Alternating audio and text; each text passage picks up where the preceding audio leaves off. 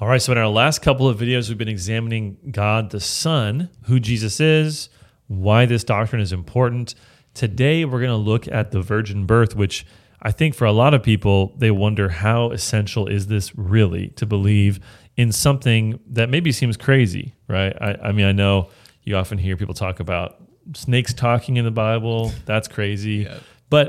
Or things like this, virgin birth. Just to be clear, the people who read the Bible for the first time understood that snakes don't normally talk, okay? They understood that virgins don't have babies. They understood these things. This is what's called a miracle. But the question is, how important really is this for us as Christians? So the first thing we want to look at is, was Jesus really born of a virgin? Does the Bible actually say that? Yeah, that's a good place to start. I think, the Bible clearly teaches that, yes, Jesus was born of a virgin. So let's actually just look at Matthew chapter 1, starting verse 18. And this, among multiple others, teaches it pretty clearly. So it says, "Now the birth of Jesus Christ took place in this way.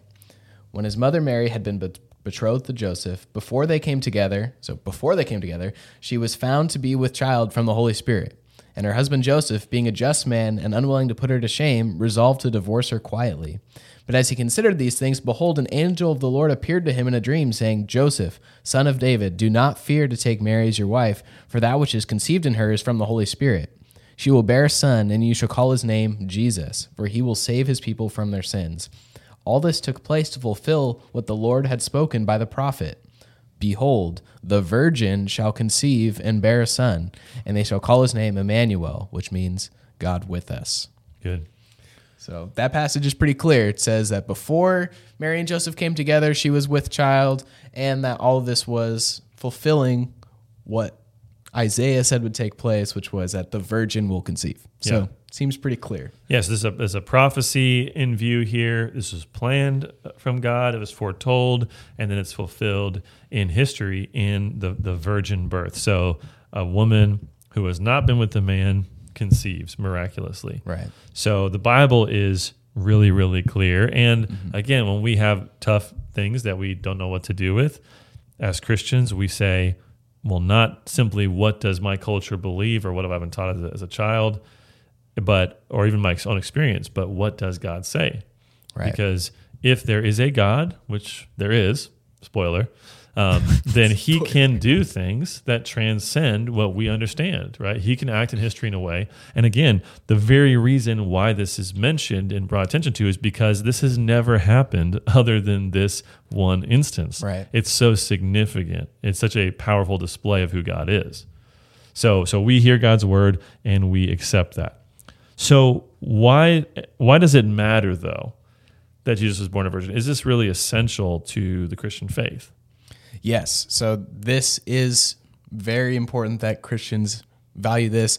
As we saw in the Nicene Creed, which we looked at in another video, the church fathers, they thought that issue was something important enough to put in the Nicene Creed because Scripture is very clear about that issue, and it is significant, as we'll talk about. So there's a handful of reasons we could talk about why it's so significant. I think the first one we could talk about is the fact that this points to the fact that salvation is all of God. It's all God's doing.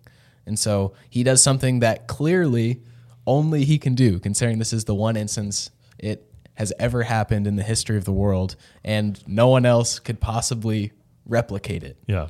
And so the fact that God sent his son to become human by being born of a virgin woman shows that this is God's doing, and not some other plan. This is clearly something that God's doing, so we can see that. And so what we see actually, it reminds me of Luke chapter 1. Well, before you say that, because I think that's a culmination of a pattern that's set in the Old Testament. Yeah. So you have, just to name a couple, Yeah. right? But Isaac, who's born to an old and barren woman, right? Right. Literally his name means laughter because Sarah, his mom, laughed at the idea that she could ever have a child at the age of 90. Right. So this is a miracle to point to the power of God to form the people of Israel.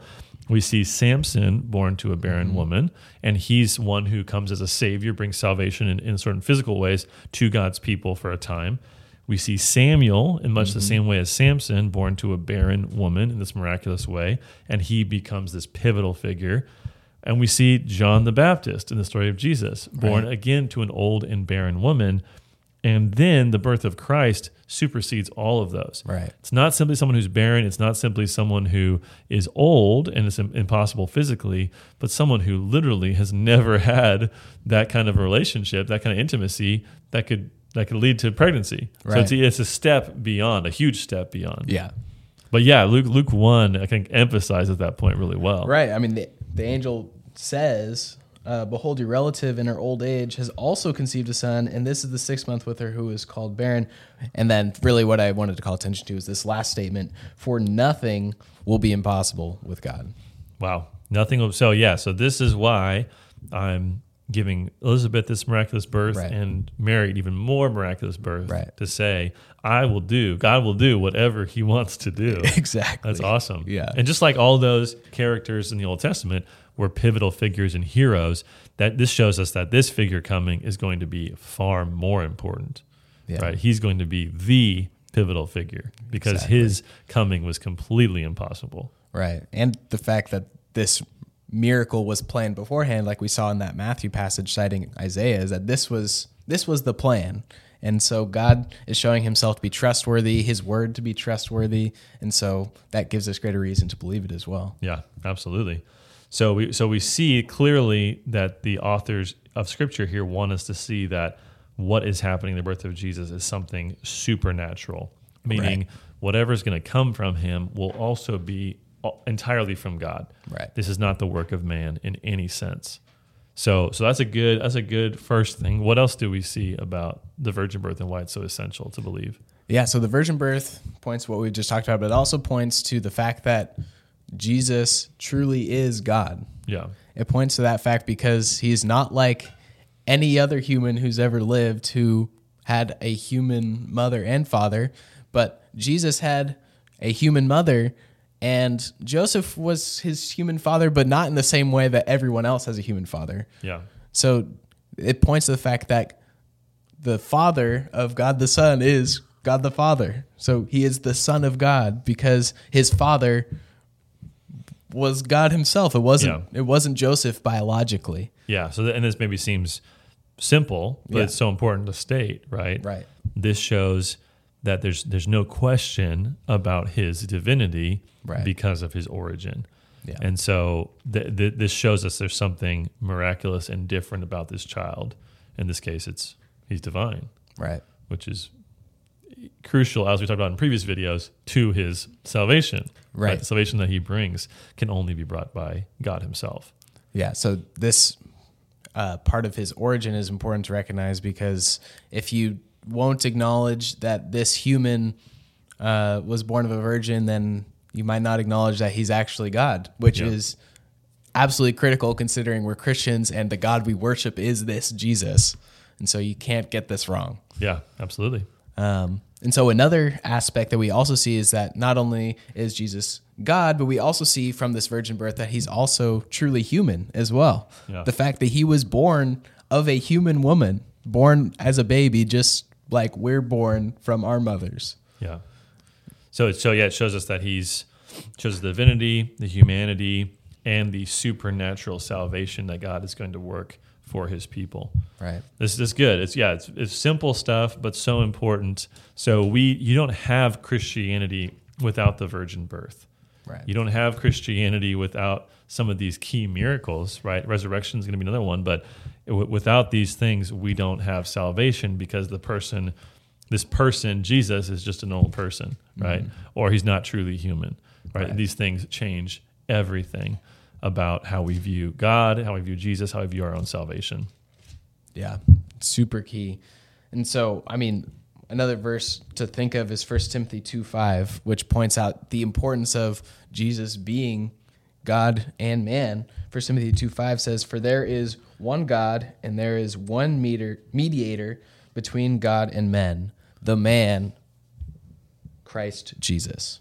The man, Christ Jesus. It's interesting because you expect it to say Lord Christ Jesus or God, but it emphasizes his humanity, that he's able to mediate for us because he truly is one of us. so he can stand on our behalf. He can be our high priest, all that stuff.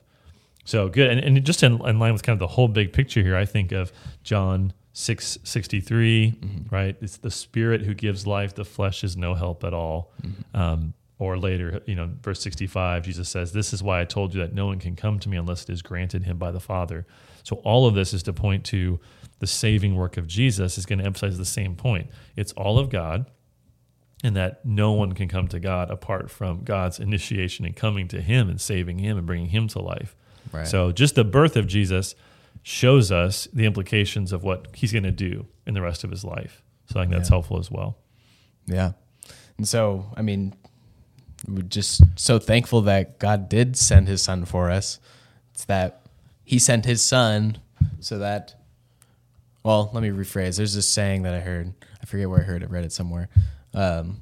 God sent his son to become human so that us humans could become sons. We're adopted into God's family. So I actually wanted to read Galatians chapter 4, which says, "But when the fullness of time had come," so chapter 4, verse 4, "But when the fullness of time had come, God sent forth his son, born of woman, born under the law, to redeem those who were under the law, so that we might receive adoption as sons. And because you are sons, God has sent the Spirit of his Son into our hearts, crying, 'Abba, Father.' So you are no longer a slave, but a son, and if a son, then an heir through God." So praise God for that truth that he sent his son to be born of a virgin. It shows that God is the one who has ultimately done all the work in saving us, and so he deserves all the praise for it.